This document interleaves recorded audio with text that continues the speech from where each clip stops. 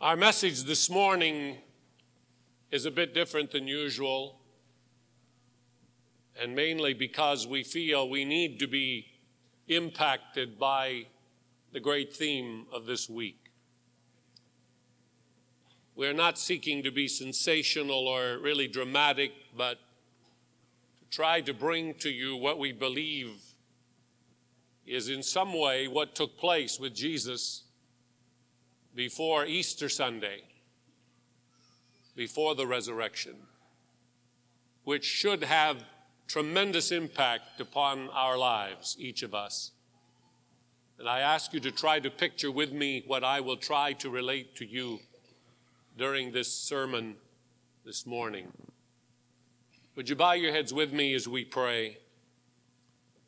Our Father, there is no human way that anybody can portray what really took place with Jesus in his suffering, his agony, and his death. But with your Holy Spirit's help, we believe that revelation can come.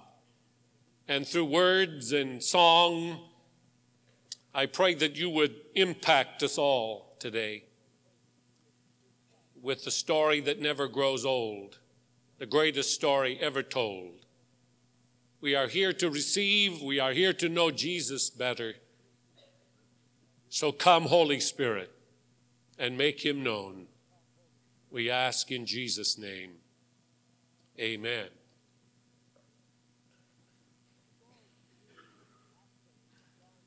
The story begins actually in John chapter 16, where Jesus gathered his disciples together in the upper room.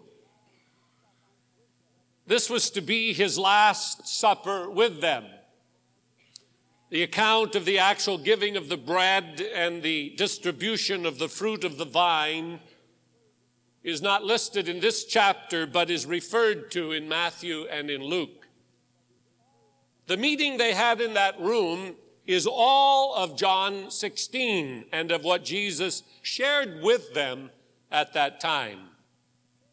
One of the things he said to them was that he was going to have to leave them, that he would have to die. They could not understand this.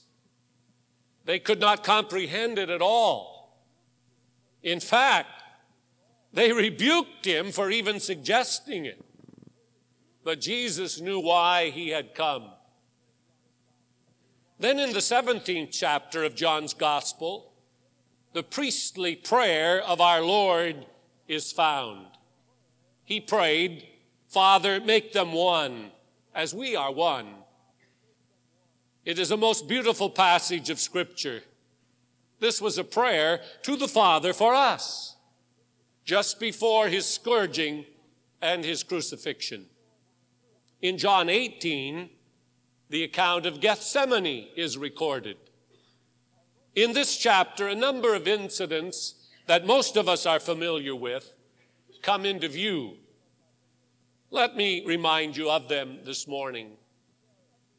First, the betrayal of Judas Iscariot. Judas, of course, led the band of soldiers to the place where he knew Jesus would be, the place of prayer. This is where Jesus often retreated for special moments with the Father. Jesus was always in that closet place, and Judas knew where he could find him. Secondly, in Gethsemane, Peter cut off the ear of Malchus, the servant of the high priest. Jesus spoke to Simon in very stern tones. "Put up thy sword into the sheath. The cup which my Father hath given me, shall I not drink it?" Interesting that in Luke 22:51, Luke records, being a doctor, that Jesus stooped down, picked up the ear of Malchus, and put it back on. I like that. Then thirdly, in the garden, the officers of the Jews bound him with ropes. He was bound as man, for as God he could have severed those with one motion. He was submitting himself to the eternal plan of the Father. Before the foundations of the world, it had been planned that Jesus would give his life a ransom for us all. The Lord submitted himself to those ropes as they led him out of Gethsemane. Fourth, in that chapter, he was led to the palace of the high priest. The first of the brutal attacks upon Jesus took place in that palace. I will recount for you no less than 10 physical attacks on Jesus during this period of time. This was the first. What was the attack? One of the officers standing by struck Jesus with the palm of his hand. He slapped Jesus with his hand. I can see the head of our Lord jerking to the side, leaving a red mark where he had been struck. Again, remember these various attacks as we move along. Fifth, in that chapter in John, chapter 18, Jesus was taken to several other places. After the stop at the palace of Annas, father-in-law to Caiaphas, he is led to Caiaphas himself. Caiaphas sends him off to Pilate, the governor from Rome. Pilate said, "I do not want the blood of this man upon my hands. I find no fault in him." So Pilate sent him to Herod. The highest power possible was Herod. Herod decided he wanted nothing to do with the matter either. So back to Pilate came Jesus, the fifth stop in what was the most unheard of trial in the history of man.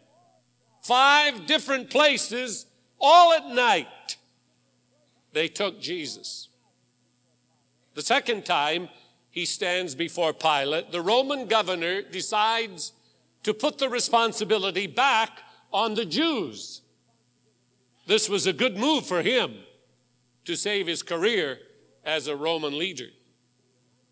So at that, we are introduced to the 19th chapter of the Gospel of John.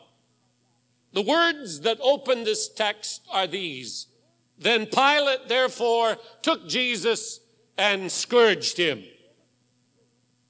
Jesus was turned over to the Jews after he had been scourged as a prisoner of Rome. After moving through the night from Annas to Caiaphas to Pilate to Herod to Pilate, Pilate enforced what he enforced upon every criminal brought before him. He had to be scourged. Now, this is the part of Scripture referred to by the prophet Isaiah in chapter 53. Do you remember it? The prophet saw Jesus hardly as a human. He saw him as a lamb, but a lamb broken, torn, disfigured by the treatment of the people. Rome had a special treatment for her criminals, a very special treatment. It was the cat of 9 tails. It was the scourging process, and I read one time where 9 out of 10 of the victims of Rome died from the scourging. It was so bitter and cruel. This is not a cat of 9 tails, but it will help us at least in part. In the cat of 9 tails, they put bone and stone and glass in the leather so that it would tear at the victim's back. Roman soldiers knew how to do this very, very well. How they could tear the body, taking the very life out of the individual with this whip. The nervous system, the muscles, the entire body would react to the whip that was placed 39 times upon the back of each victim. Let us set the pace as we listen. Alas, and did my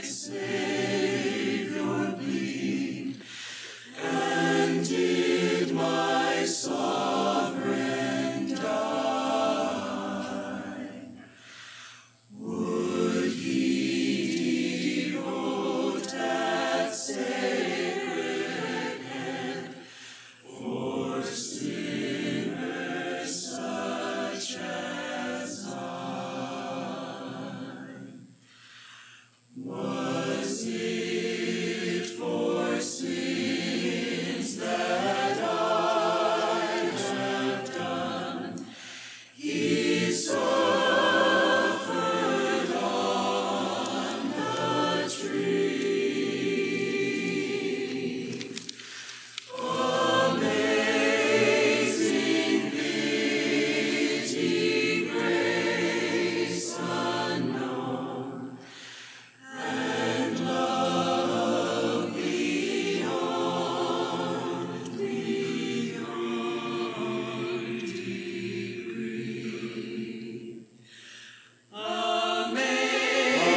Amazing love, how can it be that thou, my God, eternal God, the Almighty God, shouldst die for me? Amazing God's love.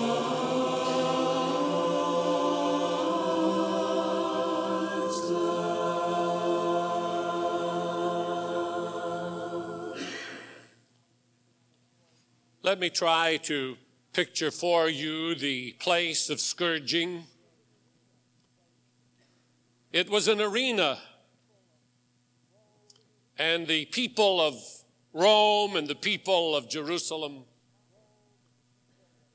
loved to come and make it a sport. It was a spectator event, the scourging of criminals. In this arena-like place filled with people, the ground was dirt. In the middle, there would be a cross beam where they would fasten the wrists of the victim, pulling him up so that his tiptoes barely touched the dirty ground. There would be a pole where the captain of the guard with the white hat stood with a stone in his hand to keep track of the number of stripes laid upon the back of the victim. They could not go one more or less. It had to be 39. It was his task to make sure the count was accurate. There would usually be 3 guards involved, and a word about the Roman soldiers, 6 feet at least, 200 pounds minimum, strong, athletic men. I am just a shade under 6 feet and thankfully quite a shade under 200 pounds. These men were strong men of stature, trained at what they did. Now, those 3 soldiers would not know which one was to do the deed on any given day. The captain of the guard would pick the one that he wanted for that particular day. And if he became exhausted, because this was an exhausting task, then there would be reserves. Another item in the arena that you need to picture is the trough of dirty, muddy water, where the whips rested. No disinfectant here. No antiseptic here. Dirty, muddy water. 3 whip handles extended from the trough. At the given moment, the captain of the guard would motion to the Roman soldier who would come and take one of the whips out of the trough and move to the rightful place where he would measure his distance to the back of the person that he was to flog. Now they dropped the garment from the victim so that the entire back down to the hips would be exposed to the whip, bare flesh. So picture Jesus with leather thongs around his wrists, pulling him up off of the dirty floor of the arena. His back exposed totally to the hips, long flowing hair, and the Roman guard measuring his distance. And when the moment has arrived, the captain of the guard would give him the nod, and he would, at the left shoulder, place the first stripe. That is why the Bible speaks of stripes, because that's exactly what they were, stripes. Methodically from the left shoulder, moving across to the right shoulder. They would pull layers of flesh off until it would hang down over the hips of the individual. The captain of the guard has marked 1. The soldier again hits Jesus right next to the first stripe. And again, and again, and again. And Jesus is writhing in pain, pulling himself up, trying to avoid the whip, because there was nothing more agonizing than to have one layer of flesh after another pulled from your body, exposing nerve, muscle, on and on, clear to the right side. Also, it would be well for you to picture the hair of Jesus being ripped off when the whip moves across the back, so that on the dirty ground beneath his feet, there would be blood mingled with sweat and hair as he writhes in agony, taking lash after lash. Peter said, as he quoted Isaiah 53, with his stripes we are healed.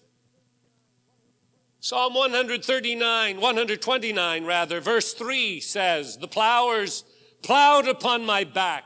They made long their furrows.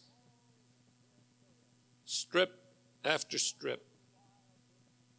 After a little while, Jesus can no longer pull himself up, and he hangs limply as the soldier completes his task, covered with sweat. And the captain of the guard marking finally, number 39, stopping his soldier at that point. Remember who he was, the God-man. Remember what Isaiah said of him. There is no beauty that we should desire him. Why did he say that? Because he was not good to look upon. It was the picture of a sheep being led to the slaughter, and he opened not his mouth. He did not cry, "Let me out of here." He did not ask for 10,000 angels to come and save him. He took the stone, he took the glass that was in that leather, and he took the agony of it all, that we might be whole people, that we might be complete. Jesus submits himself to the penalty of Rome for our healing, for our victory. And as the soldier finishes his task, the crowd finally quiets down after having been crying for blood, because they seem to sense there's something different surrounding this scourging. There is a look in the victim's face that is different than any other. He does not have that hard look. He has not cursed. He does not say, "I'll get even." They see a look of compassion. And they are very quiet now as they view Jesus of Nazareth.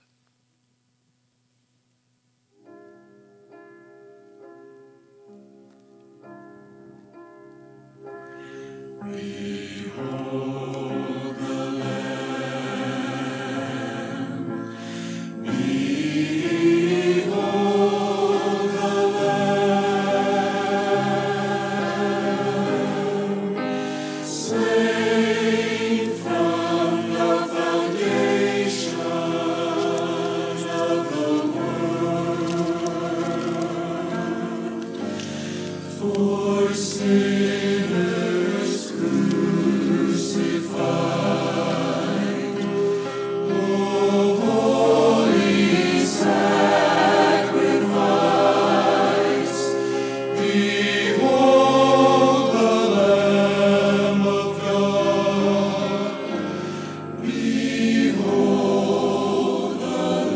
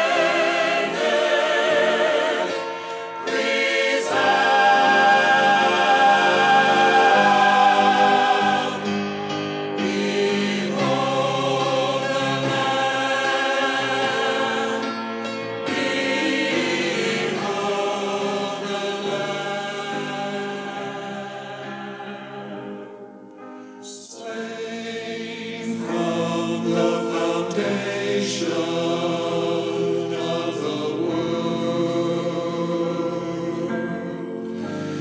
For sinners crucified, oh holy sacrifice,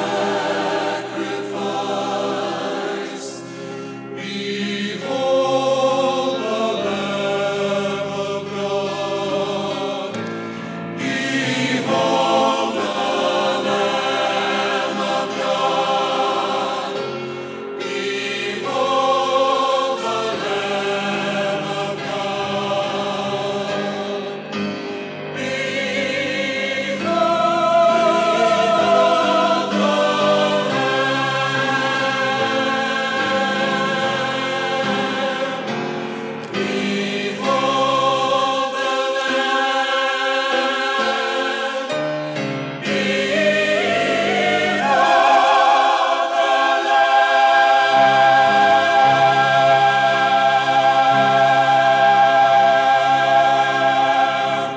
Hallelujah.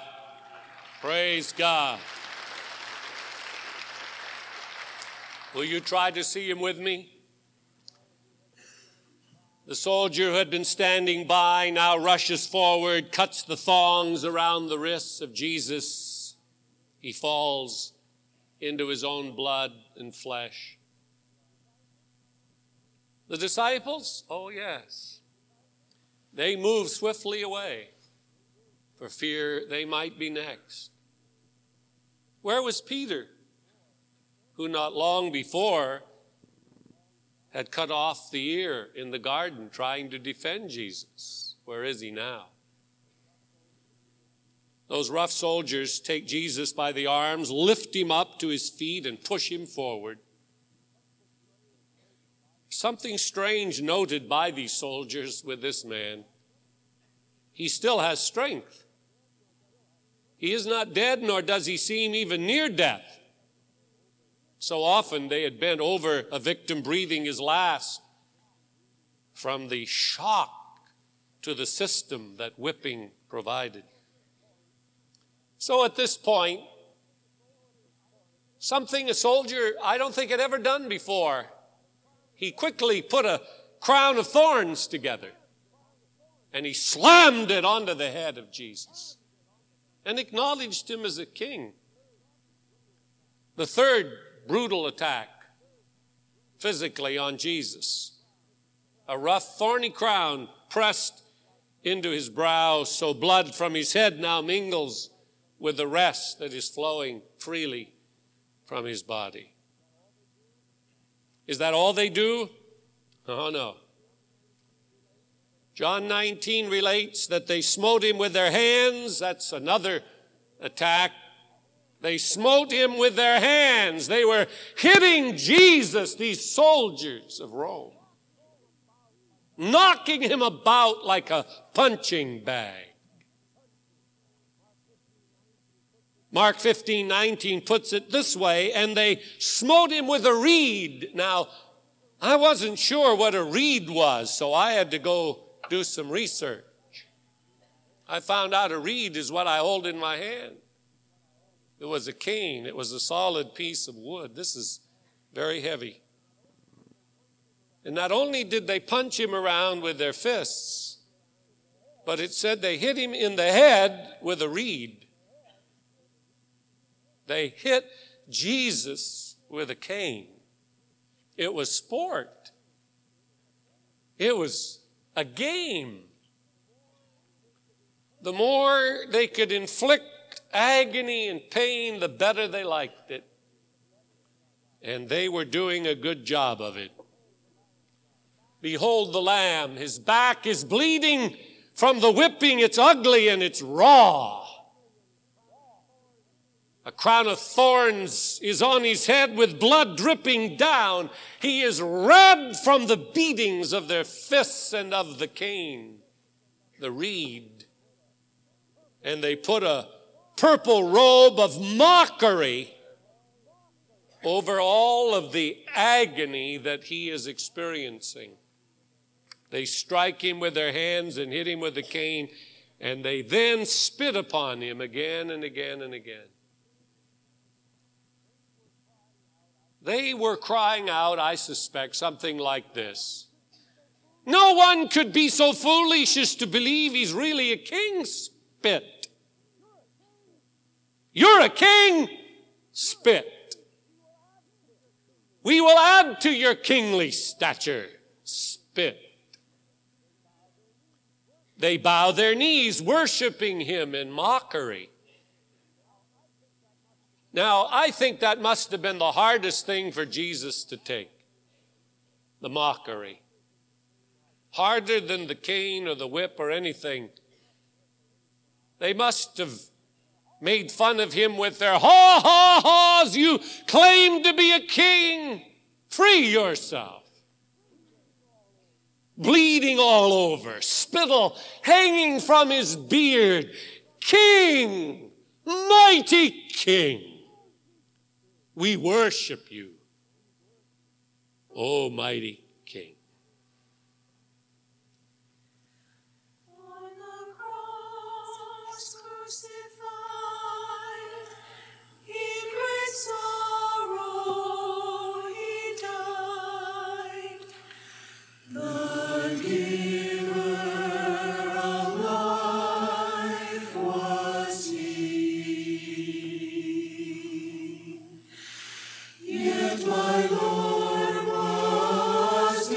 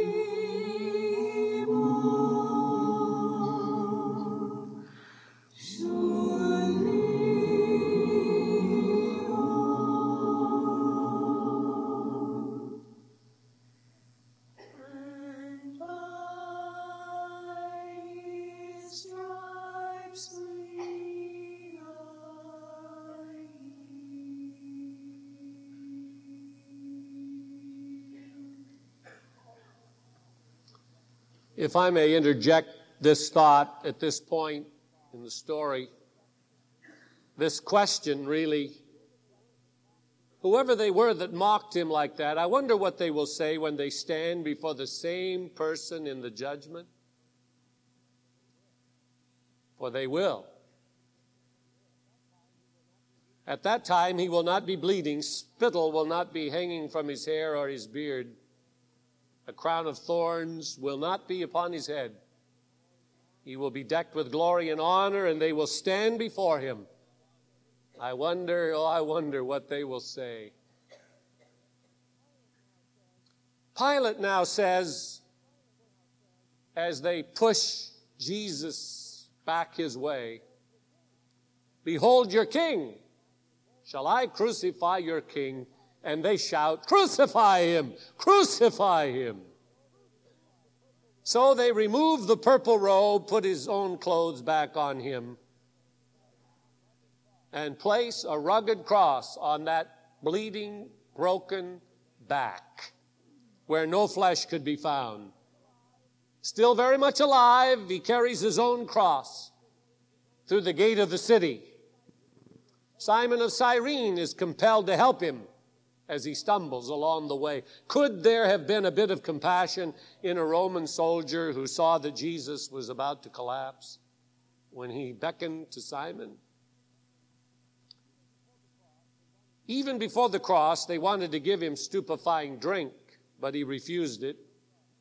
He would take no drug. All other victims received it gladly. It would calm the nervous system. It would relax the muscles that were being torn and punished by Rome's methods. But Jesus refused it all. He did not take 1 ounce of medication as other criminals did on a regular basis.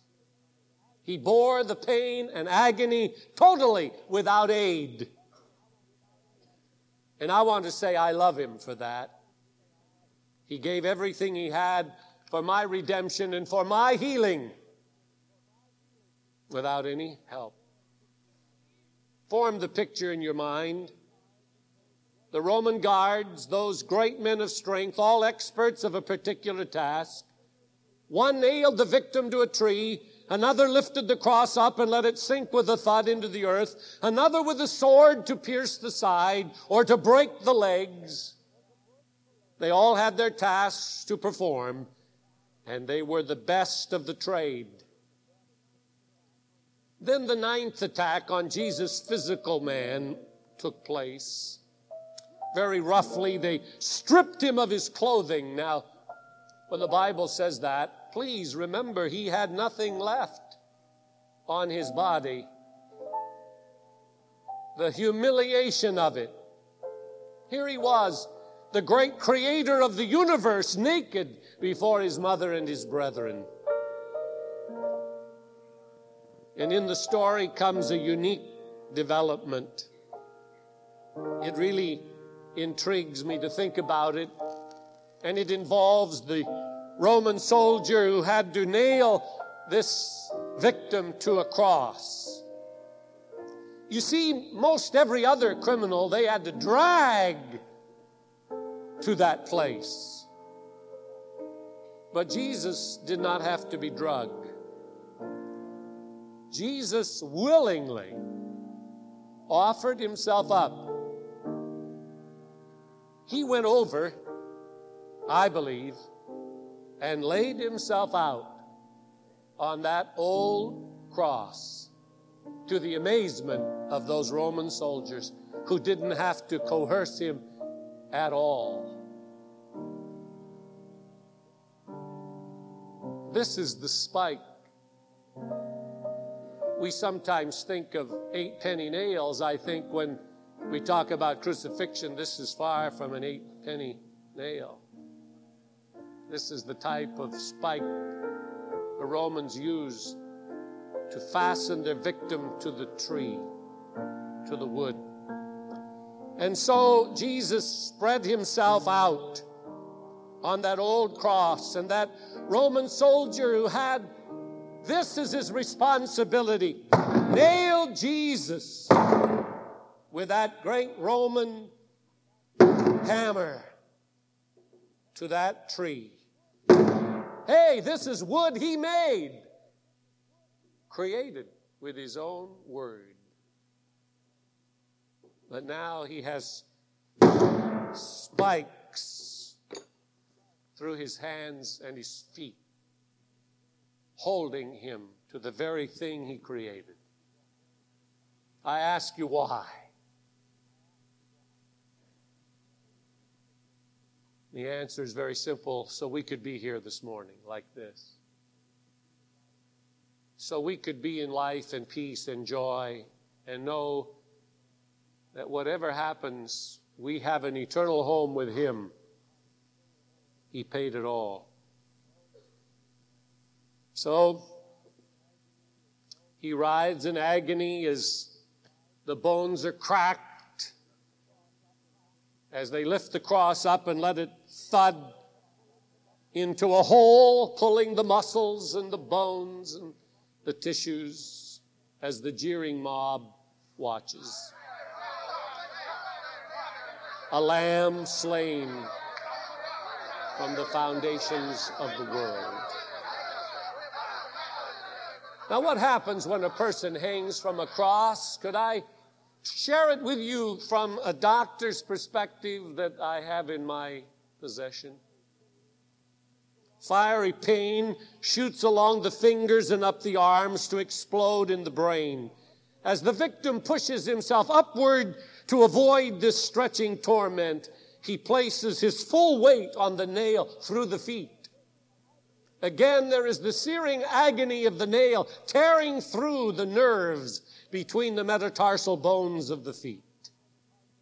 As the arms fatigue, great waves of cramps sweep over the muscles, knotting them in deep, relentless, throbbing pain. With these cramps comes the inability to push oneself upward. Hanging by the arms, the pectoral muscles are paralyzed, and the muscles between the ribs are unable to act. Air can be drawn into the lungs, but cannot be exhaled. Jesus fights to raise himself in order to get one short breath. Then carbon dioxide builds up in the lungs and in the bloodstream, and the cramps partially subside. Spasmodically, he is able to push himself upward to exhale and bring in the life-giving oxygen. During these periods, he probably uttered the 7 short words that we read in the Gospels. Looking down at the Roman soldiers throwing dice, he said, "Father, forgive them." Then he turned to the penitent thief, and he said, "Today, you will be with me in paradise." Then looking down at young John, the disciple, he said, "Behold thy mother." And looking to Mary, he said, "Behold thy son." Then forth was the cry of the 22nd Psalm, my God, why have you forsaken me?" I have been told that some victims could hang on a cross for 3 days, a week, even more before dying. What agony it must have been. Hours passed for Jesus. He has been there now, according to the scripture, from 9 in the morning until 3 in the afternoon, from the 3rd to the 9th hour. Limitless pain, cycles of twisting, joint-rending cramps, intermittent partial asphyxiation. Searing pain as tissue is torn from his lacerated back as it moves up and down against the rough timber of the cross. Then the deep crushing pain deep in the chest as the sac around the heart slowly closes. Notice Psalm 22:14. I am poured out like water, and all my bones are out of joint. My heart is like wax. It is melted in the midst of my bowels. The loss of tissue fluids reached a critical level. The compressed heart is struggling to pump heavy, thick, sluggish blood into the tissues. The tortured lungs are making a frantic effort to gasp in some gulps of air. When he uttered the fifth word, I thirst. Psalm 22:15 says, my strength is dried up like a potsherd, and my tongue cleaveth to my jaws, and thou hast brought me into the dust of death. A sponge soaked in cheap sour wine is lifted up to his lips, but he refuses to take it. He can feel the chill of death creeping through his tissues now. And he utters the sixth word. What a word. It is finished. His mission is completed. He can allow his body to die. With one last surge of strength, he once again presses his torn feet against the nails, straightens his legs, takes a deeper breath, and utters his seventh and last cry, Father, into thy hands I commend my spirit. To make sure of the death, the soldier drove his lance through the space between the ribs and into the heart, and the Bible says immediately there came out blood and water. The weight of the world's sin broke his heart. The cross didn't kill Jesus. He said, Father, I commit my spirit. He who knew no sin was made sin in that moment for us.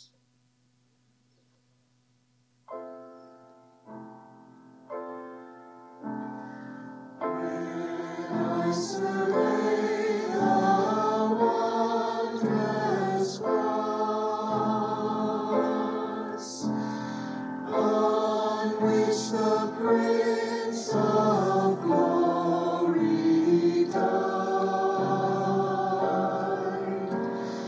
My richest gain I count but loss.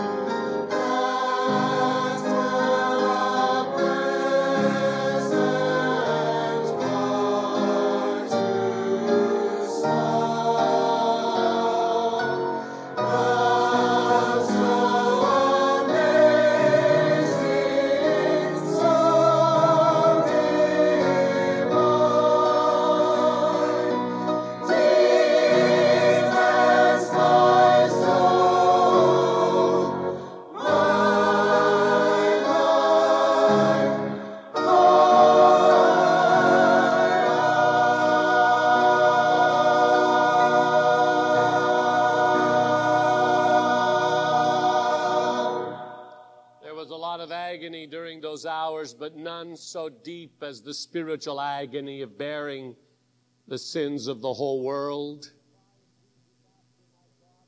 The cry of Jesus after my God, is the cry of a man who has come out of the dark into the glory of the light and who has grasped the crown. Please note with me, he died a victor and a conqueror with a shout of triumph on his lips. Father, into thy hands I commend my spirit. When Pilate heard that Jesus had already died, he didn't believe it. He sent for the centurion.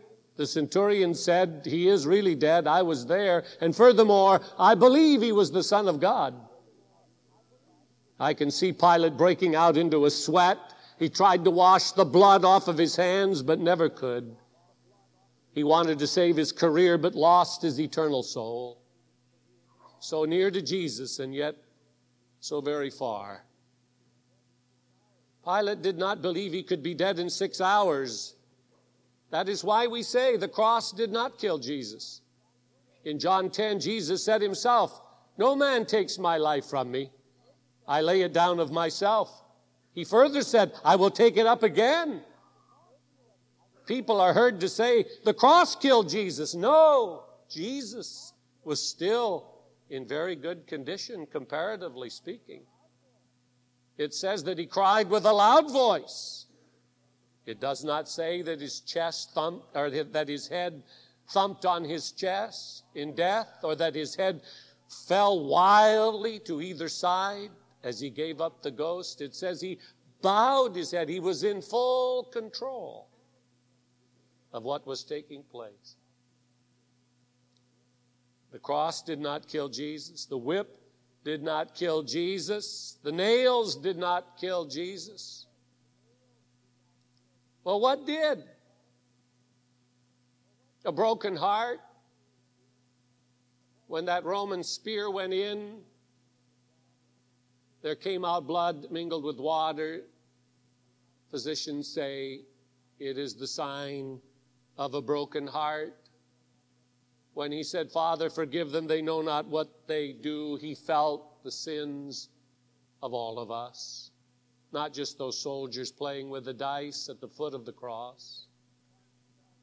You see, I believe Christ felt all of our cheating, all of our lying, all of our scheming, all of our adultery, all of our idolatry in his own body on that tree. If we cling to him, clutching what he did that day, the dawn will break, the light will come. All we have to do is believe that God allowed Jesus to die for the sins of the human race. That a marvelous Savior walked across the pages of history right into our need, right into our life. From that skull-shaped hill of failure, he marches to the conquest of the world. And he appeals to us to give him our heart. Eleanor Bradley was shopping on Fifth Avenue in busy Manhattan. She tripped and broke her leg, dazed, anguished, and in shock. She called out for help, not for 2 minutes, but for 40 minutes. As shoppers and business executives, students and merchants walked around her and stepped over her, completely ignoring her cries. After literally hundreds had passed by, a cab driver finally pulled over and took her to a hospital. When I read about Eleanor Bradley, I thought about God's agape love. Jesus jumped to his feet and rushed to this planet when he saw all of us bruised and broken, unable to get up. And he did not wait. One time he had to say, my God, why have you forsaken me? But he won, and we win because of him, because of his victory. God put on Jesus the iniquity of us all. What does it mean to you today, my friend? Have you come to the old rugged cross? Have you come to the hill called Mount Calvary? And have you beheld there a Savior bleeding, a Savior dying for you? Please remember that when he hung on the tree, he bowed his head. He said, Father, into thy hands I commend my spirit. This did not kill him. It was my sin and your sin that killed him. And I don't know what it means to you, but I want to serve him. I want to live for him. I want to love him with all my heart. And I want to make this week a real special week of thanksgiving for what he did. Let's bow our heads.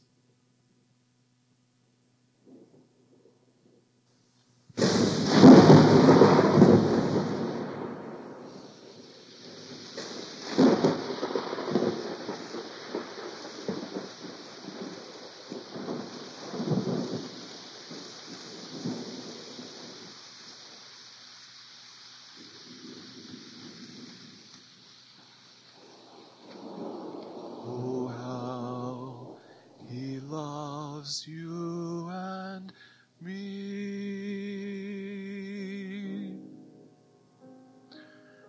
Oh, how he loves you and me.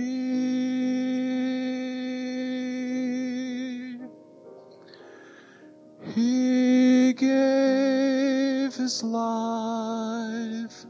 What more could he give? Oh, how he loves you. Oh, how he loves me. Oh, how he loves you and me. Holy Spirit, come into this room and make Jesus real to anyone who is not ready to meet the Lord. What a tragedy it would be to go through Holy Week, Lord, without knowing Jesus and having our sins forgiven. Come in powerful ways to each man, woman, boy, or girl here who needs you in a special manner.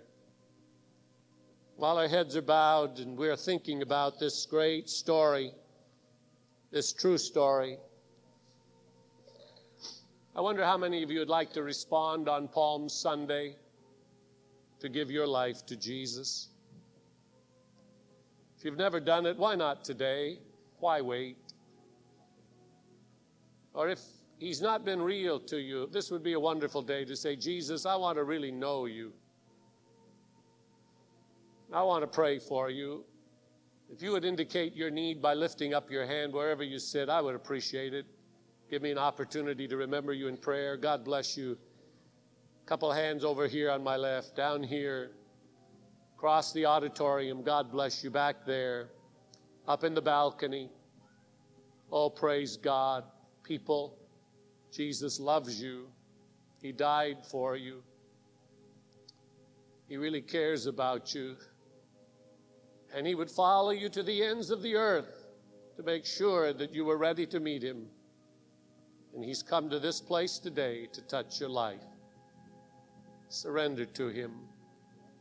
Father, touch these who have responded by raising their hand. You know what they need. In a moment, may they accept my invitation to come to this altar and bow their knee and say, Lord Jesus, I truly want to know you, and I surrender to you. And others who have done that but haven't been baptized in water, that they will come over and get the material and be baptized tonight to prove their love for you by action. That's what love is. It's an action term. Love is. And may we express that by action and response. Thank you for caring for us and doing what nobody else could do. We love you for it in Jesus' name. Amen. Stand with me, please, as we sing. Oh, how he loves you and me. Oh, how he loves you and me. Oh, give him thanks, give him praise. He gave his life. Oh, hallelujah. Could he give? Oh, how he loves you. Yes, oh, how he loves you. Oh, how he he loves me. loves me. Oh, thank you, Lord. Oh, how he loves you and me. While we sing it again, those of you who lifted your hand, could I ask you to come and bow your knee at this altar and give us an opportunity to place some material in your hand, share a moment with you, make Jesus Lord of your life. You come as we sing. It'll be the greatest moment you've ever experienced. We want to help you as we sing. Just step out. Oh, how he loves you and me. God bless you.